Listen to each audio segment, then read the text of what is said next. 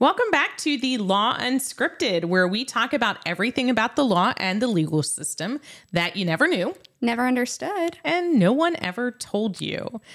This week, we are going to be talking about what in the world is personal injury law. What does that mean? What is it? And what do you do with it? So that's our topic of the week, because truly no one ever tells you these things. No. And you don't know. I hardly know when I do it. I don't know about that. No, it's true. I'm Virginia Tarani. I'm Chelsea Rogers. And we are with the Law Unscripted. We are Tarani Law LLC, because you never need a lawyer. Till you do. Okay. Podcast. Okay. It is January and I'm freezing to death. While I'm hot. So we decided to go a little more cash today, and Chelsea's in a t-shirt while I'm in clearly a sweater.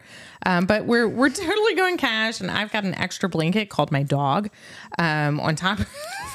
So we're going to see what layers of clothing we have today. But we do have our dog friends joining us. I've got Willow on me. That's my little Merle colored Cocker Spaniel. And I think you might be able to see Sky, our silky terrier, on the edge sitting next to Willow. Charlie's wandering again. We're going to see how feisty he gets today. And then See if we can get him on the couch with me. He's on a mission, though. Maybe not. He really is. So we're brought to you by Tarani Law, but this is the Law Unscripted, where we're going to do conversation of, yes, we're going to talk about personal injury law, what it means, how to describe it, what we actually do all day, what I do. And yeah, but we're going to do it in a fun, hopefully fun conversational way with a lot of examples. Yeah. I mean, I know you have some great stories. I love my job. I really do. It's fascinating. It's interesting. I highly recommend law school and the legal field for certain things. Not so much. I'll reserve my opinion on law school until I graduate. Okay, fair enough. I am very glad that I went. I am very glad I do what I do. I will tell you, I get bored very easily. So the type of law that I do, I'm glad that I do it because it's fascinating. It's interesting. You wouldn't necessarily think so, but No. There's so many crazy things, crazy facts, crazy cases, fun and interesting clients. I think the clients are the key because they just come from all different walks of life. Anybody who is injured, anybody who gets in a car accident. And so you have an interesting mix of people that I think you get to deal with on a day-to-day basis. I love them. I mean, I do love our clients. So we're continuing our trek through the basics of law, of what are basic meanings of the things that we do, the things that we care about. And one of the biggest questions that I get is, oh, you're a personal injury attorney. What do you What's do? that? What in the world? What is that? And sometimes I even have a little bit of a difficulty explaining it.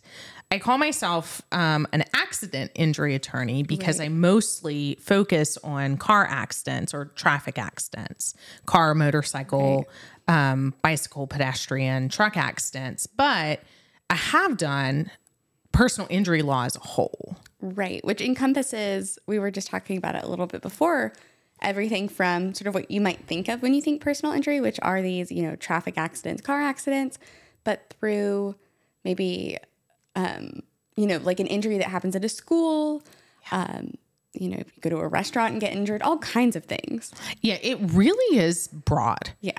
The basic definition I would give it is personal injury law is when you help somebody who has been injured and it wasn't their fault. That to me is the basics. I go to a networking group every Wednesday, and that's how I pitch myself is I represent victims who are injured and it wasn't their fault. And I think that's the best way that I have to sum up what is personal injury law. Absolutely. And I think when I learned in law school, I think prior to law school, most people just think criminal law, that is the law. Maybe a divorce attorney here or there, but then you learn about all of these corporate attorneys and all of these. But I think what makes working in this field special is you kind of deal with people a lot more than you might in other areas of the law. You're in court, you deal with people. without necessarily having to do criminal law, right? Absolutely. So when I think of corporate law, I think of that step removed. You're dealing with businesses. You're doing Doc think review. a lot of document review, a lot of paperwork, a lot of writing, where it's almost a step removed. Yes, they have clients, but it's almost a step removed. Whereas criminal law is very people oriented, very personal. Representation. But then when I moved over to civil law, I was like, oh, I won't be able to have that same kind of interaction, that same kind of relationship with clients. But sure enough, with what I do with personal injury, it's a very close relationship and interaction with clients. I am doing paperwork. I do a lot of motions and court pieces, but most of my day is spent talking with clients, interacting with clients, piecing things together for individuals that I'm trying to get money, justice for, because they've been injured and it wasn't their fault. Yeah, I think the other part that's interesting too is that because it can be anybody, anybody who is walking on a sidewalk, anybody who visits a restaurant, it can really be anybody, that you, unlike maybe someone who's in a corporate law, you are dealing with people who might not be as familiar with the systems and the processes. So I think it takes a special sort of skill to understand the legal side of things, but you're not talking in legalese every day. That's not what you end up doing a lot of the time. It's taking those those processes, which can be frustrating. We all know I have not held back my opinions on how I feel about the law, but trying to explain to someone who's not as familiar with intricacy. What am I saying? Intricacy? There we go. I don't know what's happening to my brain. These last few weeks have been a lot of fun. I have with you and your struggling. That maybe someone who's owns 3 businesses might understand the law a little bit better. You're really having to explain to someone who might not have had any contact with the legal system prior to this. And that's the hope, is my clients come to me because they've been in an accident. It's something different. It's severe. It's not what you do every day, right? You don't walk out of your door saying, oh, I'm going to be in an accident today. I'm going to be injured. It's something that happens. It happens to them. It happens unexpectedly. They don't plan for it. Most of my clients have never been in this kind of thing before. They have it, like you're saying. It's not something they're familiar with. They don't go to court every day. They've probably most of them have never been to court a day in their lives. They've never filed a lawsuit. Most of them have rarely filed an insurance claim. It's, why we do what we do. Because you never need a lawyer till you do, right? It's truly the times where all of a sudden you're stuck, you don't know what to do, and you have to seek help. That's exactly why we're there. Yeah. And I think, like I said, I think it's just a different type of law than someone who maybe deals with people who are doing this on a daily basis. They have an expertise in the law, but they're kind of having conversations with people who are also experts. And these are people who not only are they unfamiliar with sort of the system, but they're in sort of a crisis. They're hurt. They're stressed because maybe now their vehicle's damaged. They have these medical bills. It's really like high stress time for them. But I think it's interesting. So day to day, what do you think you do most of? I know you said talk to clients. What's a day in a personal injury attorney's life like? A lot of it truly is talking to clients. I think that's the biggest one, of finding out more information from them about what's happened. Like you were saying earlier, you can't talk in legalese. Right. I don't use fancy legal terms very often. I honestly, in this podcast, The Law Unscripted, I've probably used more legal terms than I've used in months, because in explaining to people who aren't in the legal system, how are they going to understand they can understand the legal concepts, but I need to talk about it in ways that are more familiar. In ways that make sense. Even to me, it makes more sense if I can say, hey, this is what's going to happen in court. And I'm not using terms like hearsay or, objections or summary judgment. Is they want to know, well, what can I say? That's the kind of thing that we're doing, is we're talking in layman's terms of, here's what you can say in court. Here's what you can't say. Here's what's happening with your case. The insurance adjuster is saying this. Here's what we're asking for your claim. I need copies of your medical records. A lot of a lot of dealing with insurance companies, a lot of dealing with medical providers, getting medical records and medical bills. That is a lot of my practice, shockingly. People don't know that. But in order to make personal injury claims where we're telling an insurance company, look, your person is responsible for my client's injuries and I have to prove damages. So I have to get them copies of the medical records and the medical bills that say, hey, this was, these injuries were a result of this accident. Right. Here's what the injuries are, and here's how much they've had to pay for them. Because if I don't have those, we get no money. Because this game, the personal liability, personal injury game is a reimbursement game. Right. It is not a prepayment game. It's not a pay as you go kind of law. It is this happened, you pay for it and you get reimbursed, hopefully. Right. But that's the essence of the personal injury law is you've been injured, you pay, you get reimbursed.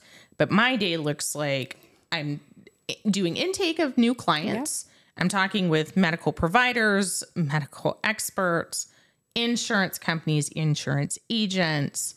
I'm reviewing medical records of my own. I'm writing demands to insurance companies. I'm writing court motions. I'm filing court motions. I'm filing lawsuits. Pieces of these are scattered through my entire day. Yeah, throwing, a deposition there or hearing here. Court, go to court. I feel like you go to court a lot.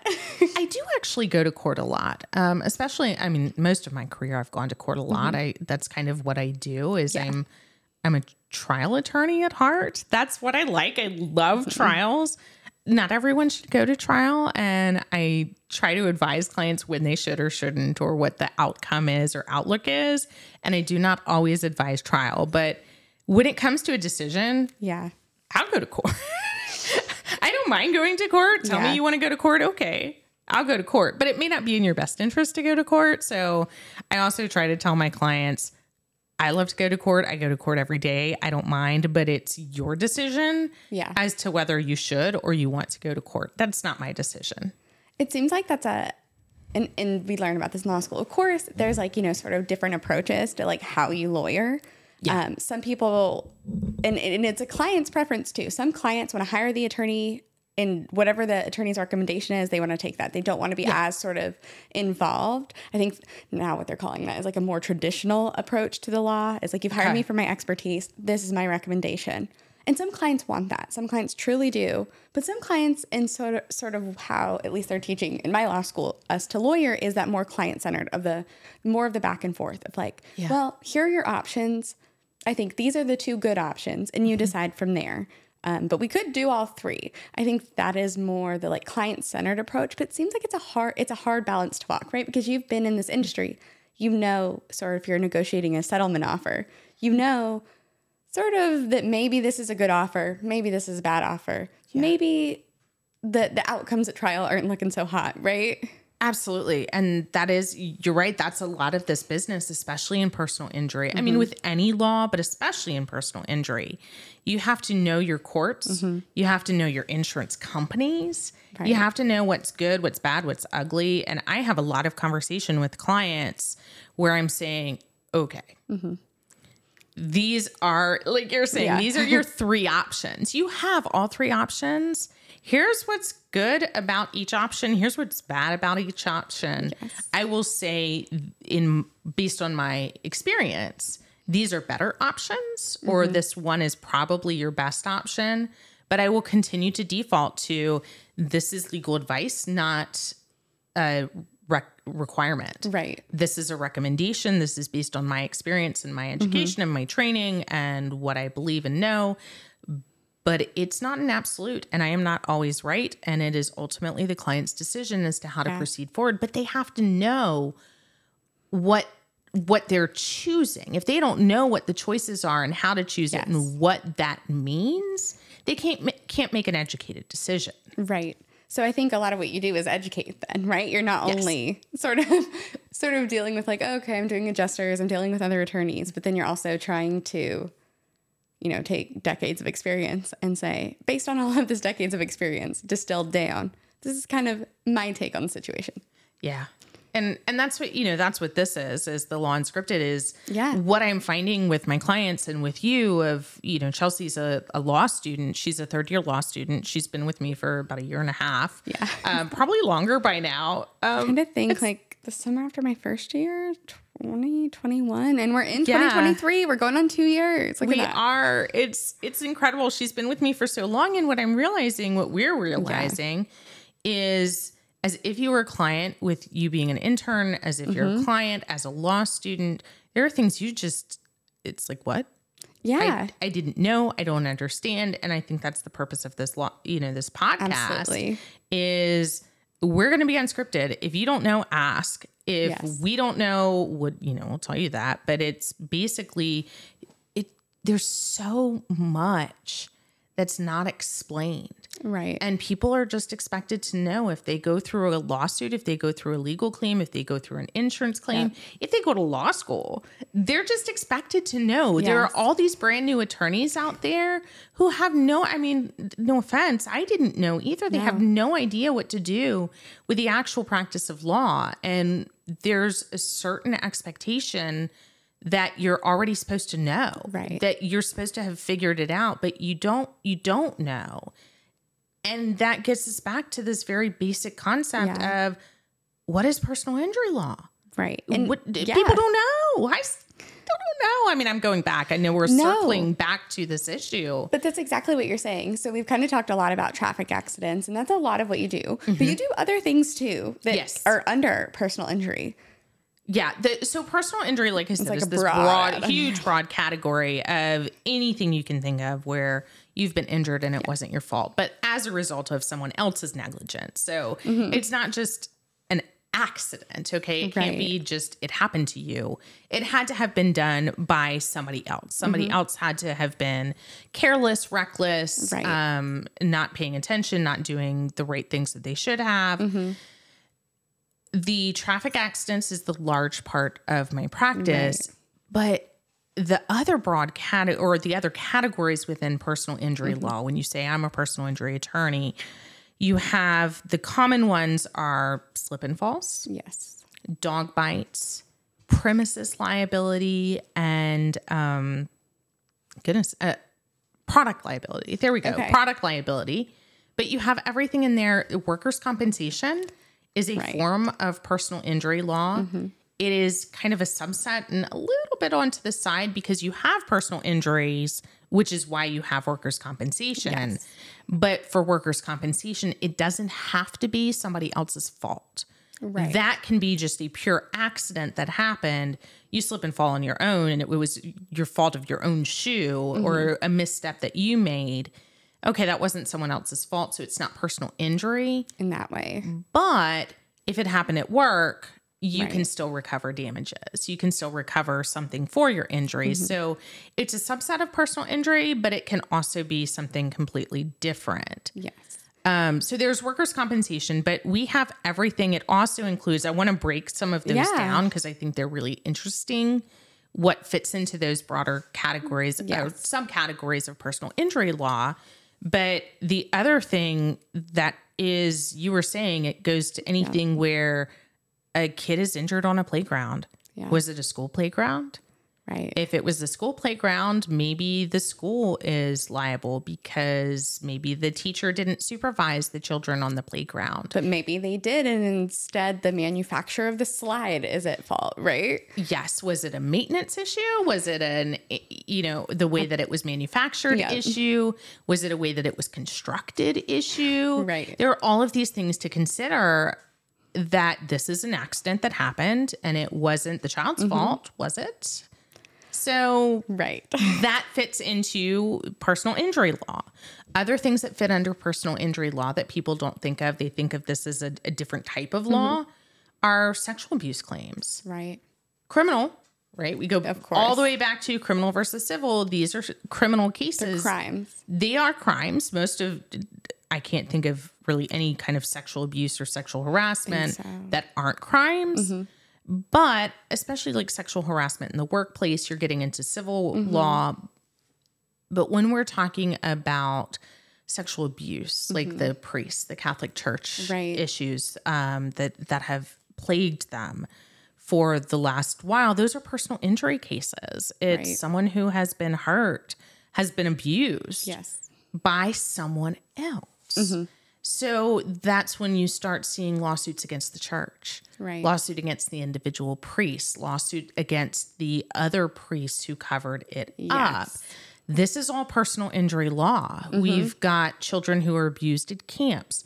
We have children who school. schools, nurseries, any child care providers these are ripe for personal injury suits and personal injury cases. So when you're talking about personal injuries, even though that's not under these other kind of four broader categories, these are still personal injuries that fall under personal injury law. Yeah, I think it's a really definition. broad category. I want to go to one of the categories you mentioned because I think it's the least clear, just in layman's. What is premises liability? Okay. That's a good question. Yeah. And it is like, Sounds more complicated What the than heck? it is, right? it does. So premises is like, okay, let me give you, this is the best way for me to understand it is it's your home. Okay. Okay. Start with that basic premise. Right. Premises liability is your home. Okay. It includes more than your home, but let's start with that basic sure. concept because I think that's the easiest, at least for me, Yes. to understand what the heck this is. Okay. It's when something goes wrong in your home, is defective in your home, causes an accident in your home. It can go also to workplaces, something that's a premise. Is it your workplace? Is it your home? Is it a business? Okay. A place, a location that you go to where something happens. I love in the homes, I love to use my own home as an example, and I am giving everyone notice. So we're going to come back to this. Notice that if you come to my home at any point, I have a terrible walkway. Okay. It is broken. It is cracked. It is chipped. It goes up and it goes down. I have little slabs everywhere in my yard. The mowers get them every time. So if you use my walkway, there's a risk that you will be injured while using my walkway. Okay. Proceed with caution. Yeah. So proceed with caution. I am telling you, I know of this risk. You're going to testify to this because every time you come over still, I'm like, watch the walkway. You say it every time. Yes. So that's a premises liability issue. Yes. On my premises, in my home, in the curtilage of the area that my home covers, I have a treacherous walkway. It is a danger to myself and to others. And if you happen to use my walkway and injure yourself on my walkway, it is my premises and I may be liable for your injuries. Now, I'm not because I gave you notice. But, Right. But that's a type of claim. So in your personal home, premises liability would be anything from someone else being injured on your property, not you, but someone else usually. There's the lawyer phrase, it depends. It depends. But usually it's someone else being injured in your home as a result of broken stairwells, broken railings, broken Right. sidewalks, broken patios, ill-fitting toilets even. I mean, it's crazy what happens to people in other people's homes is they haven't properly maintained something like my walkway. They're being injured. Fencing sometimes, driveways, pools. Pools are a huge issue for premises liability for personal homes. Yes. Is if someone's injured in your pool, that's a personal injury lawsuit. That's exactly what that is. Yes. I know a lot about this from our first year because we have to do legal rhetoric. So we have to write memos about very specific topics in the law. And that was one of them is it was also about trespassers, which you can still be liable. I learned this. This was shocking to me. Even if you have private property and someone trespasses, I don't know what is happening, guys. I think it's still the Christmas break is catching up with you. Yes, my brain has just taken off for vacation and not come back yet. But even if someone trespasses on your personal property and they are injured, you're not necessarily immune from liability for that. Correct. Which was nuts to me to learn because you would think this is private property. They were not invited here. They came on here. How am I responsible for this? But you might be. Yeah. But in pools, sorry, that was a long-winded way to say a lot of the ones we talked about were pools because it tends to be severe injuries. If someone gets injured in a pool, it's usually not great. Yeah, there's a lot of drownings, especially with children. And it can be considered in a lot of states an attractive nuisance where kids especially love pools. Right. I loved pools growing up. All I wanted to do was go to my friend's house and if swim, they had a pool and swim. But if you even invite someone to go swimming and something happens in your pool to them, or even if you didn't and they wandered themselves over, part of the question is how old were they? Right. How did they get into your yard, your pool? You had no fence? Is it just open in the back? And so that's why I think you'll see a lot of people put up no trespassing signs. They'll put up fencing, they'll put up locked fencing. And I think a lot of that, depending on the state and where they're at, is just an attempt to protect themselves from suit if for some reason someone trespassed and was injured. Absolutely. Well, that's me and, my little signs and notices of watch my walkway is I'm protecting myself. Yes, I will get it fixed. I swear I'm going to get it fixed. But yeah, that's exactly what it is. And one of the things for premises liability that for you to think of is this taps into my homeowner's insurance. Yes. So car accident, that's going to go into an auto accident claim. But if you're filing a personal injury claim for premises liability, if it's related to a person's private home and property, that's going to be homeowner's insurance that you're tapping. For people like me who are in apartments that they don't own. Yes. Renter's insurance. And a slight tangent on that, I did work for a property management company. Oh, that's right. For 4.5, almost 5 years. So basically before college, all the way through college, a little bit after. And while I was working for this company, one of the apartments that I worked at, an entire building burned down. Luckily, we were and I worked there a long time. I knew these people. We were very lucky. There were no injuries. And it looks like we'll never know for sure what happened, but it looks like someone was just not practicing fire safety in their apartment with various candles and such. Unfortunately, the whole building burned down. We required renter's insurance and we checked it once a year for reasons like this. Sometimes things happen that are, absolutely. Maybe one apartment caused it, but the rest of them didn't, right? Unfortunately, someone had not renewed their renter's insurance and they lost everything. So this is my slight recommendation. I personally would not live in an apartment without renter's insurance. Yeah. Even if they don't require it, do it. It's like $10 a month. Like, do it. You've only got yourself to protect. Yes. And to blame. So everyone is like, oh, well, somebody else's insurance will cover me. No, assume that it won't. So have your own. And if there's a way that you can tap into your own, that's absolutely what you want to do. Yeah, it's my biggest recommendation because after I saw that, I felt so bad for them because they were never able to determine exactly what caused the fire. So there was nobody else's insurance to sort of make a claim against. And, they lost everything that was in the apartment. So super terrible. I'm happy nobody was hurt. So, it's easier to talk about when it's just sort of stuff. There were no injuries. But yeah, very, very scary. You don't know. And I live in apartments. Yeah. So if you don't have homeowner's insurance, get renter's insurance. You never know. And the other one, okay, so we can talk about this. This is also something you do. So we talk about sort of putting up signs for premises liability, that's like the wet floor signs, right? Yeah. The same kind of concept. Same thing if you put up a sign because you have a dangerous dog. You've hit on two topics. Yes. So let me take them opposite. So the dangerous dog is still going to fall under the personal side of premises liability. Right. Your home. Right. Still thinking of your home. Your wet floor signs, that's going to get into business premises. Yes. So let's hit that in a second. The dog is absolutely part of your premises liability. We call them dog bite claims because you can have a dog bite claim that's off of your property too. Yes. So they're kind of a category in and of themselves as dog bites. Right. But you're mostly covered for if your dog causes harm to someone else, that still falls under your homeowner's insurance. So this was something I learned recently from you because I didn't know that. it made sense when you explained it, like dogs are property under the law. But before you had told me, because we had a case, I have like a fuzzy floating around me.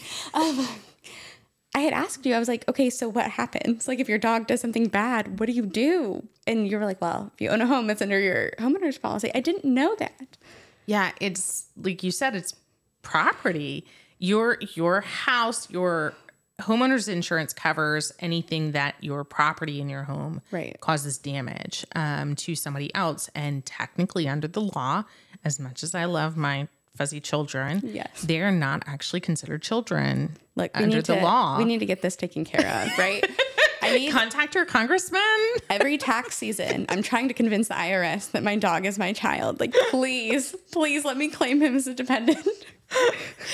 It's so true, but it's shocking because their dogs are property. Right. They're considered as if they're your couches, and it sounds inhumane, but that's the way that the law handles them. So if your couch breaks and harms somebody, then they have a homeowner's claim against you for personal premises liability. So it's the same thing. If your dog injures somebody on your premises, You're liable, and it falls under your homeowner's insurance policy. So if you have a dog, I highly suggest, just like you would put up a sign for my walkway, put up a sign for your dog of dangerous dog or danger dog. So people are aware that there is a dog in your home, and then you have to do everything that you can to protect people. I don't think my dogs don't seem to be dangerous. I don't think I've had really many, if any, problems with them ever, but you never know if they're provoked, if another dog comes onto my property, if something weird happens. Every dog is potentially a danger. Right. So dogs are considered dangerous property, and you have to warn the public about the dog. So that is one way to do that. Maintaining control over your dog is a huge issue on your own property. You come to my house, I have my dogs. I have the responsibility, the duty to take care of my dogs and to make sure that they don't harm you and maintain proper control over them. They don't have to be on a leash in my home. Right. But I still have to have control. Now, when I take them outside, absolutely, I have to have them on a leash. That's the state rules. That's the county rules, local rules and regulations. And if I don't have them on a leash and they harm somebody, then I am liable to that person for my dog causing injury outside of my home. Right. And you could also be fined if it violates one of those ordinances or city rules. Yes, you can be fined, and I could be criminally charged too. Really? Yeah. I did not know that was a crime. Look at that. It can be. Depends on what code section you fall into, because in most states, and especially even in Maryland, they break it down to state laws and individual ordinances for counties. Right. So Montgomery County has specific ordinances that are similar to the overall state dog animal laws, but they're still a little bit different. And usually they add extra rules. Wow. So I'm mostly looking at my county rules, and Montgomery County has different rules than Prince George's County. Prince George's County doesn't even allow pit bulls. Really? Yeah. So check your counties. You may be violating the law and not know it. See, the law is wild because that can be a crime, but drunk surgery is not. Look, I just don't know. We're going back to our fully first back one. to first I episode. love it. Hi, Charlie. That is so funny. But that's very interesting. Oh, we got some feisty puppies. They're just jumping up. They just want their mom's attention. Everybody is trying to get on the couch at the same time. We just don't have Sky, the little silky terrier, but we have everyone else. We've got Charlie and Willow. They're going to find themselves some spaces here. Oh, they can just get settled. Drop off. Okay. Hi, Charlie. Look, see, we're all settled now.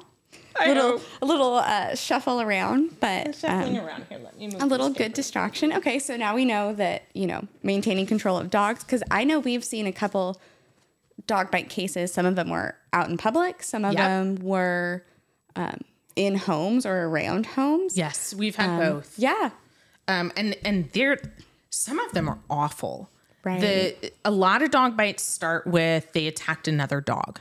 Right. And the owner of the dog that's being attacked steps in to protect the dog, to get the other dog off. And Right. then they're injured as a result of this. It's really hard to get a dog to stop. Yes. Once they've begun attacking another dog. So many of our dog bite cases start that way. That is my biggest fear. So I live in DC, so there's not as much sort of like open space. I live in an apartment building, so I'm walking around out in public. My dog is a big baby. I'm never worried about him attacking Olive someone. is a sweetheart. But he does think every dog is his best friend. So when you're walking, that's not always true. And some dogs are a little bit more aggressive. Now, I have my personal feelings about people who have reactive and aggressive dogs walking on a busy street, but that's neither here nor there. And not being muzzled or anything. But that is my own personal thought. But it does worry me. Well, but it's also part of the law. You really need to check the law, and they may very well be violating rules for muzzles or leash, or even bringing them out in public if they're dangerous dogs. I absolutely agree. My solution to this has been, because I did think about this recently, and this is such a tangent, but we love dogs, and I think it's relevant. Because I do have to walk him, and I'm scared that something like that would happen. And once dogs sort of engage in that, they don't let go. And my dog is also an old man, and I would get in the middle, and that wouldn't be good for anybody. I saw this like on TikTok or something, and it stuck in my brain that they say if you take a little squirt bottle, it doesn't have to be big, of vinegar. And if that happens, if you spray it, both dogs will release. Oh, interesting. I do not know if that's true, but it has been my solution. Helps. It makes me feel better knowing that just in case something like that happens, I would have an option. I would have something to try. Well, I've had clients who have thrown water on dogs. I had one client who used, I think, a pot or a pan to try to hit a dog over the head to make it stop. It is really bad. And can be, but the injuries for these, the dog itself is property. Right. You would get reimbursement for your property damages for any damage to the dog. But if you were injured as a result of it, you could get damages for that too. But then there are the ones where a dog just bites you. Out of That's nowhere. the actual bite. We also have the other interesting part of the dog bite, premises liability and personal injury rules are dog attacks, where you may never have been bitten. And you don't have to be. It's not in all states. In some states, I don't know. You might have to. But at least in the ones that we work in Maryland, Virginia, and D.C., you don't have to have been bit. If you had a reasonable fear that you were going to be bitten or going to be injured or attacked by a dog, you have the right to run. Right. You have the right to run away. You have the right to do something to protect yourself. And if you're injured while doing in that course of events, then you have a personal injury lawsuit, and we have those as well. Yes. I mean, yeah, that's hard. It's like if you're injured because you escaped the dogs, like you should be able to make a claim for that. And I'm glad that at least we know in Maryland you can. Yeah, I've had some clients who have fallen while they've been running away from dogs. I've had broken arms and wrists, and I've had others who get caught up in the leashes. I've had another who ended up jumping on a car to try to get away and was injured.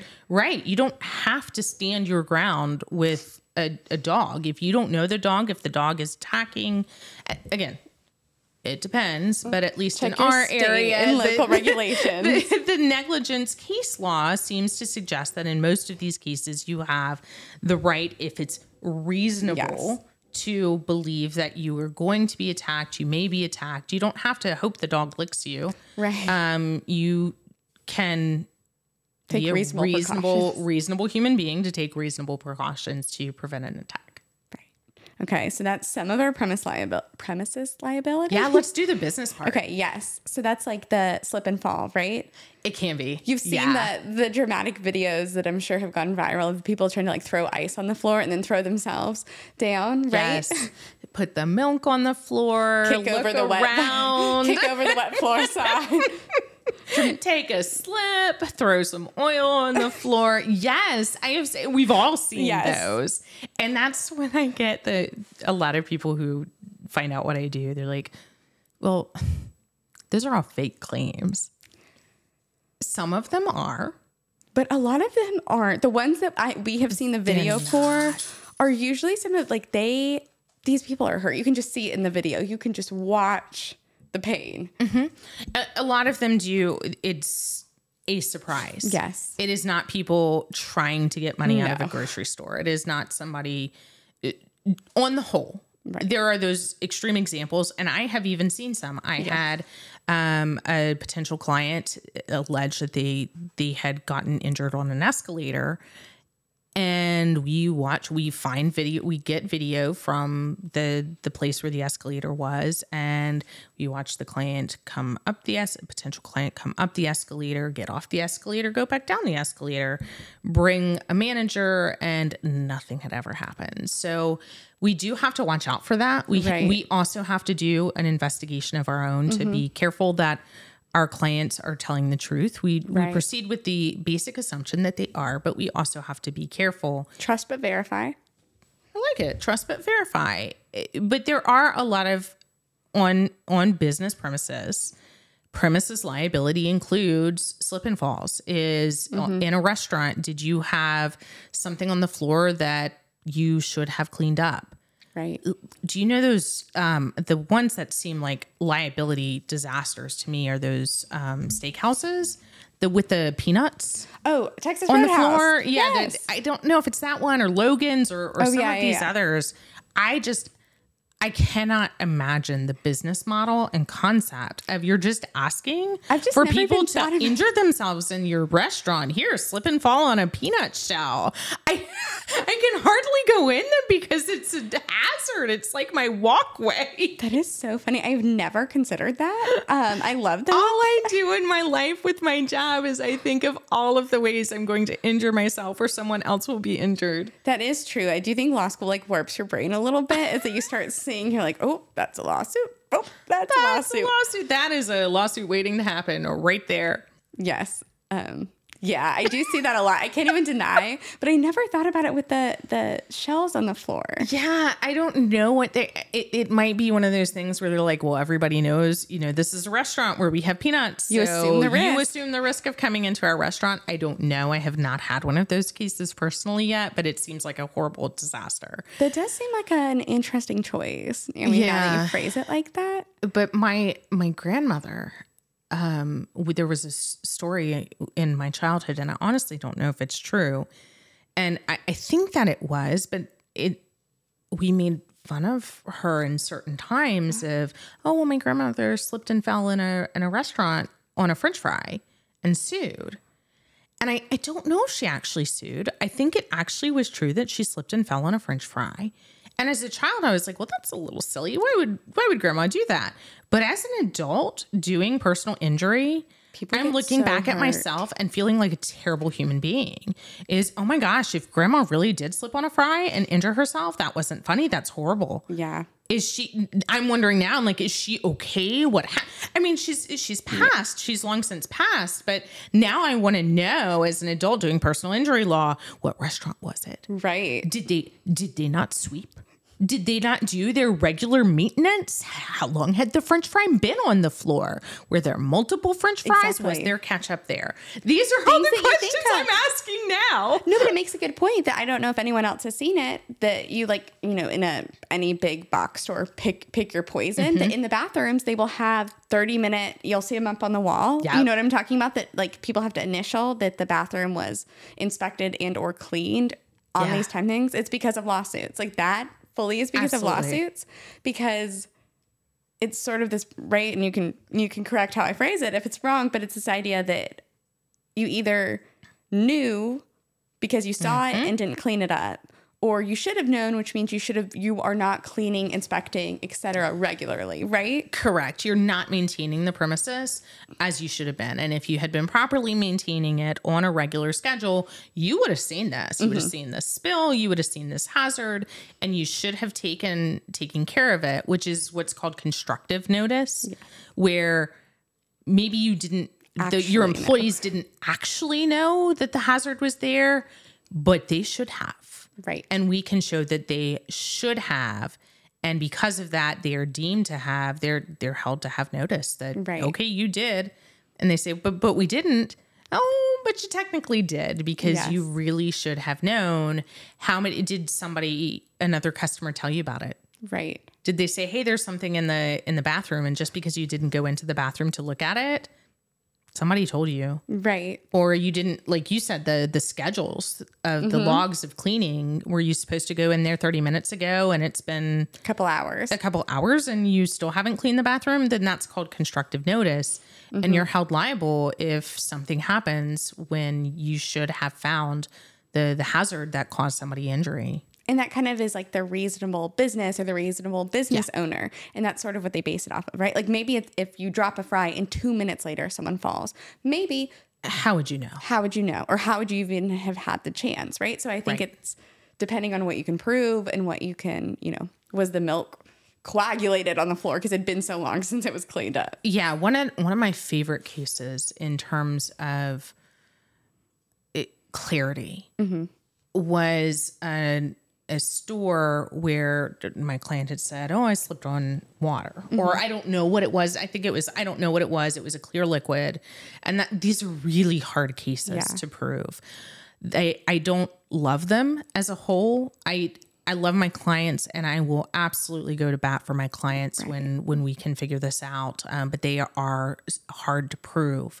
And the people who tend to get injured more if they do slip and fall tend to be people who are older and have a more lengthy, because they are older, have a more lengthy medical history. So it's hard to attribute which injuries may be from what, right? That's absolutely right. So you get into a lot of complications, but this one, it was the woman went into a store, was standing in the checkout, or went into the store, went out of the store, went back into the store, and slipped on a clear liquid.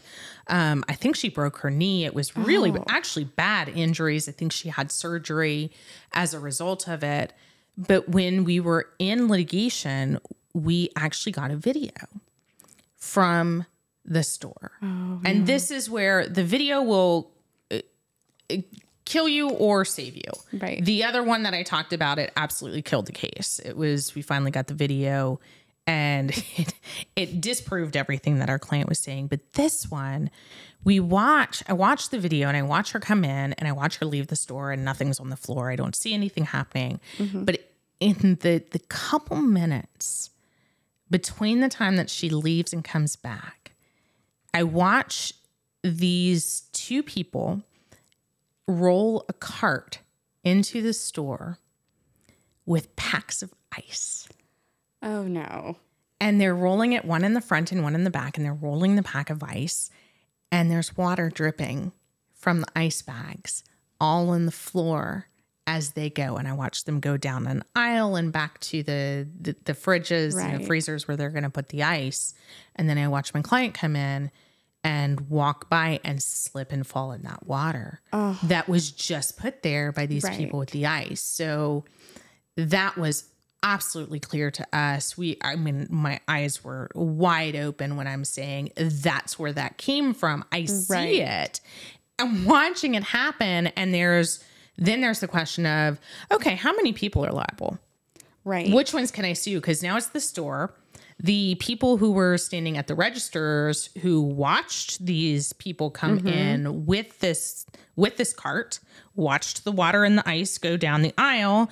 Then there's the people who are actually, bringing in the ice. Right. There are those people. There's the company that employed them. So there are all of these different people and players and companies that are potentially at fault for this incident. And that's where you get into a little bit of complicated legal maneuvering with a premises liability in a business. Right. Because even if maybe, and you can tell me if I'm wrong, like even if maybe it was really the employee's fault. Oh, sure. Maybe suing an employee at a grocery store is not going to be the most fruitful endeavor.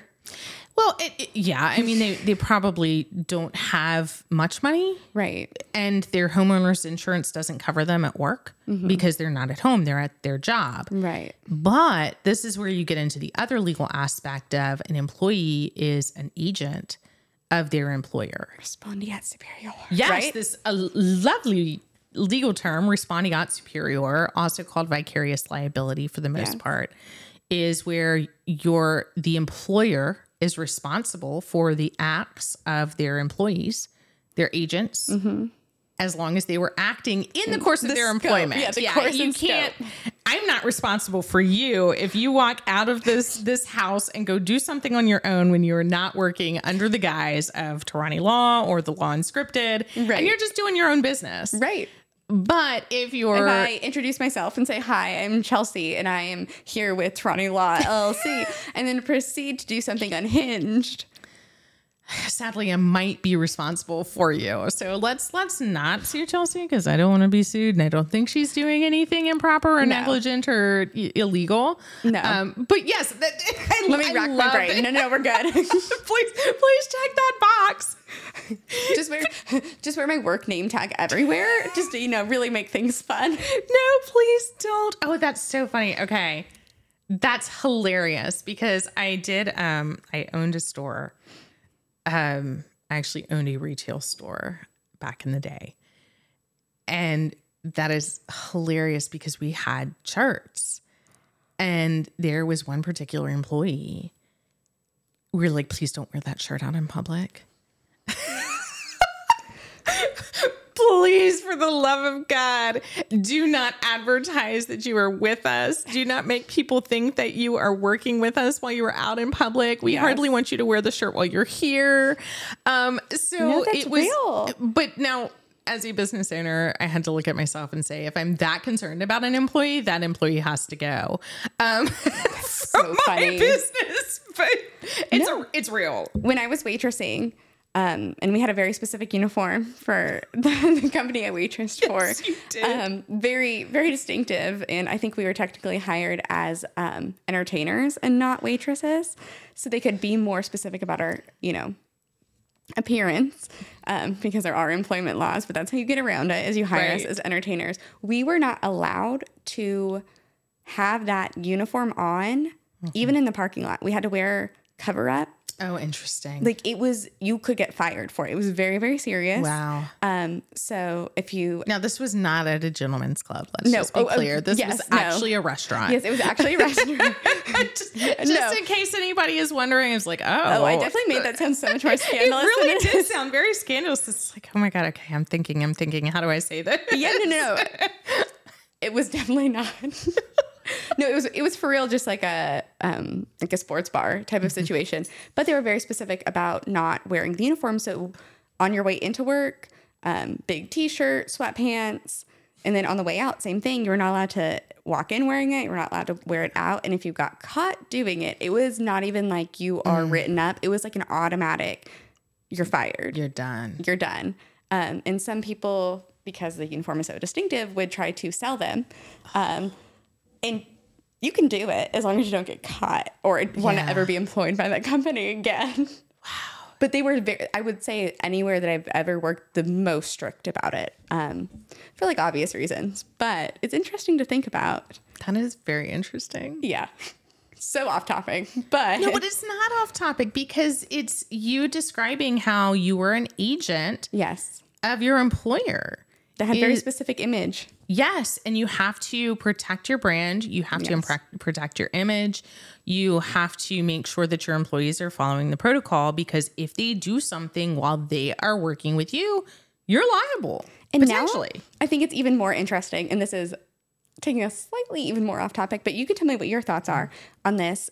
In the age of the information age, we have social media. You see it a lot more often now, that it's not even just about wearing your uniform out or saying you work somewhere. In a public setting, it's, well, do you have your employer listed on your Facebook? Yeah. What pictures are you posting on your Facebook? On Twitter, does it say where you work? Or are you clarifying that your tweets are not representations of? You see, I feel like I see this with people I follow who are in politics a lot, that they're like, I work for this political organization or this nonprofit, but opinions expressed here are not representative of that. And I think it's interesting to see, when someone does something really bad and you talk about, people will call their employers up. Yeah. So I just think that's an interesting sort of extension of it that we're seeing more recently. I agree. It's such a risk.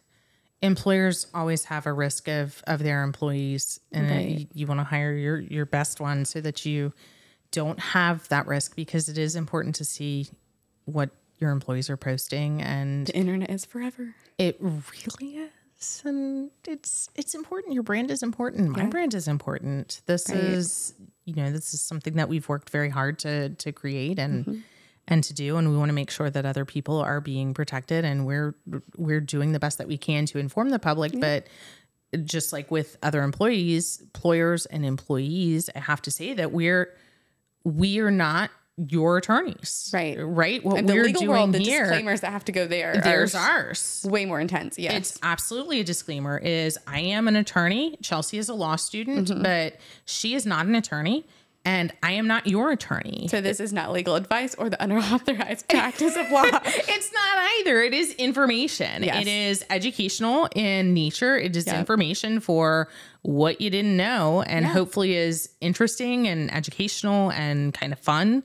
Something different for learning the practice of law, even though you probably never knew you wanted to. Maybe we've got some law students on here, but anyway, that's kind of what we do. And we would love for you. We have fun. We enjoy ourselves and our time. If you do too, please like us. Please drop a comment. Give us a rating on the podcast. Give us a rating.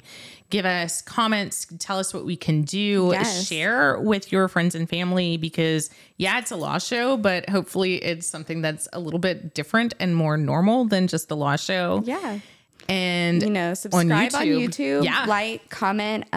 We would love to hear if you guys have any other topics that you're interested in. Yeah, tell us. We have tons we love to talk about, but we, want to incorporate and get you guys sort of engaged with us. So if there's something you think would be interesting to hear about, maybe something you don't understand that you've seen, let us know, because we'll talk about it. We will absolutely talk about it. Put it in there. We'll shout you out, respond to it. We can even do it on small TikToks, do little pieces and snippets. We love to engage. We hope that you are engaged. We hope that you like us, subscribe, rate, comment, everything. Catch us every Tuesday. Yeah. So yes, for the Law Unscripted, catch us every Tuesday. That me and Chelsea, we're gonna be here talking. Be here. Hope you're enjoying it, and truly take a listen, take a peek at other things. Check us out on social media. And for those of you in Maryland and Northern Virginia, check out Tarani Law LLC, because you never need a lawyer Till you do.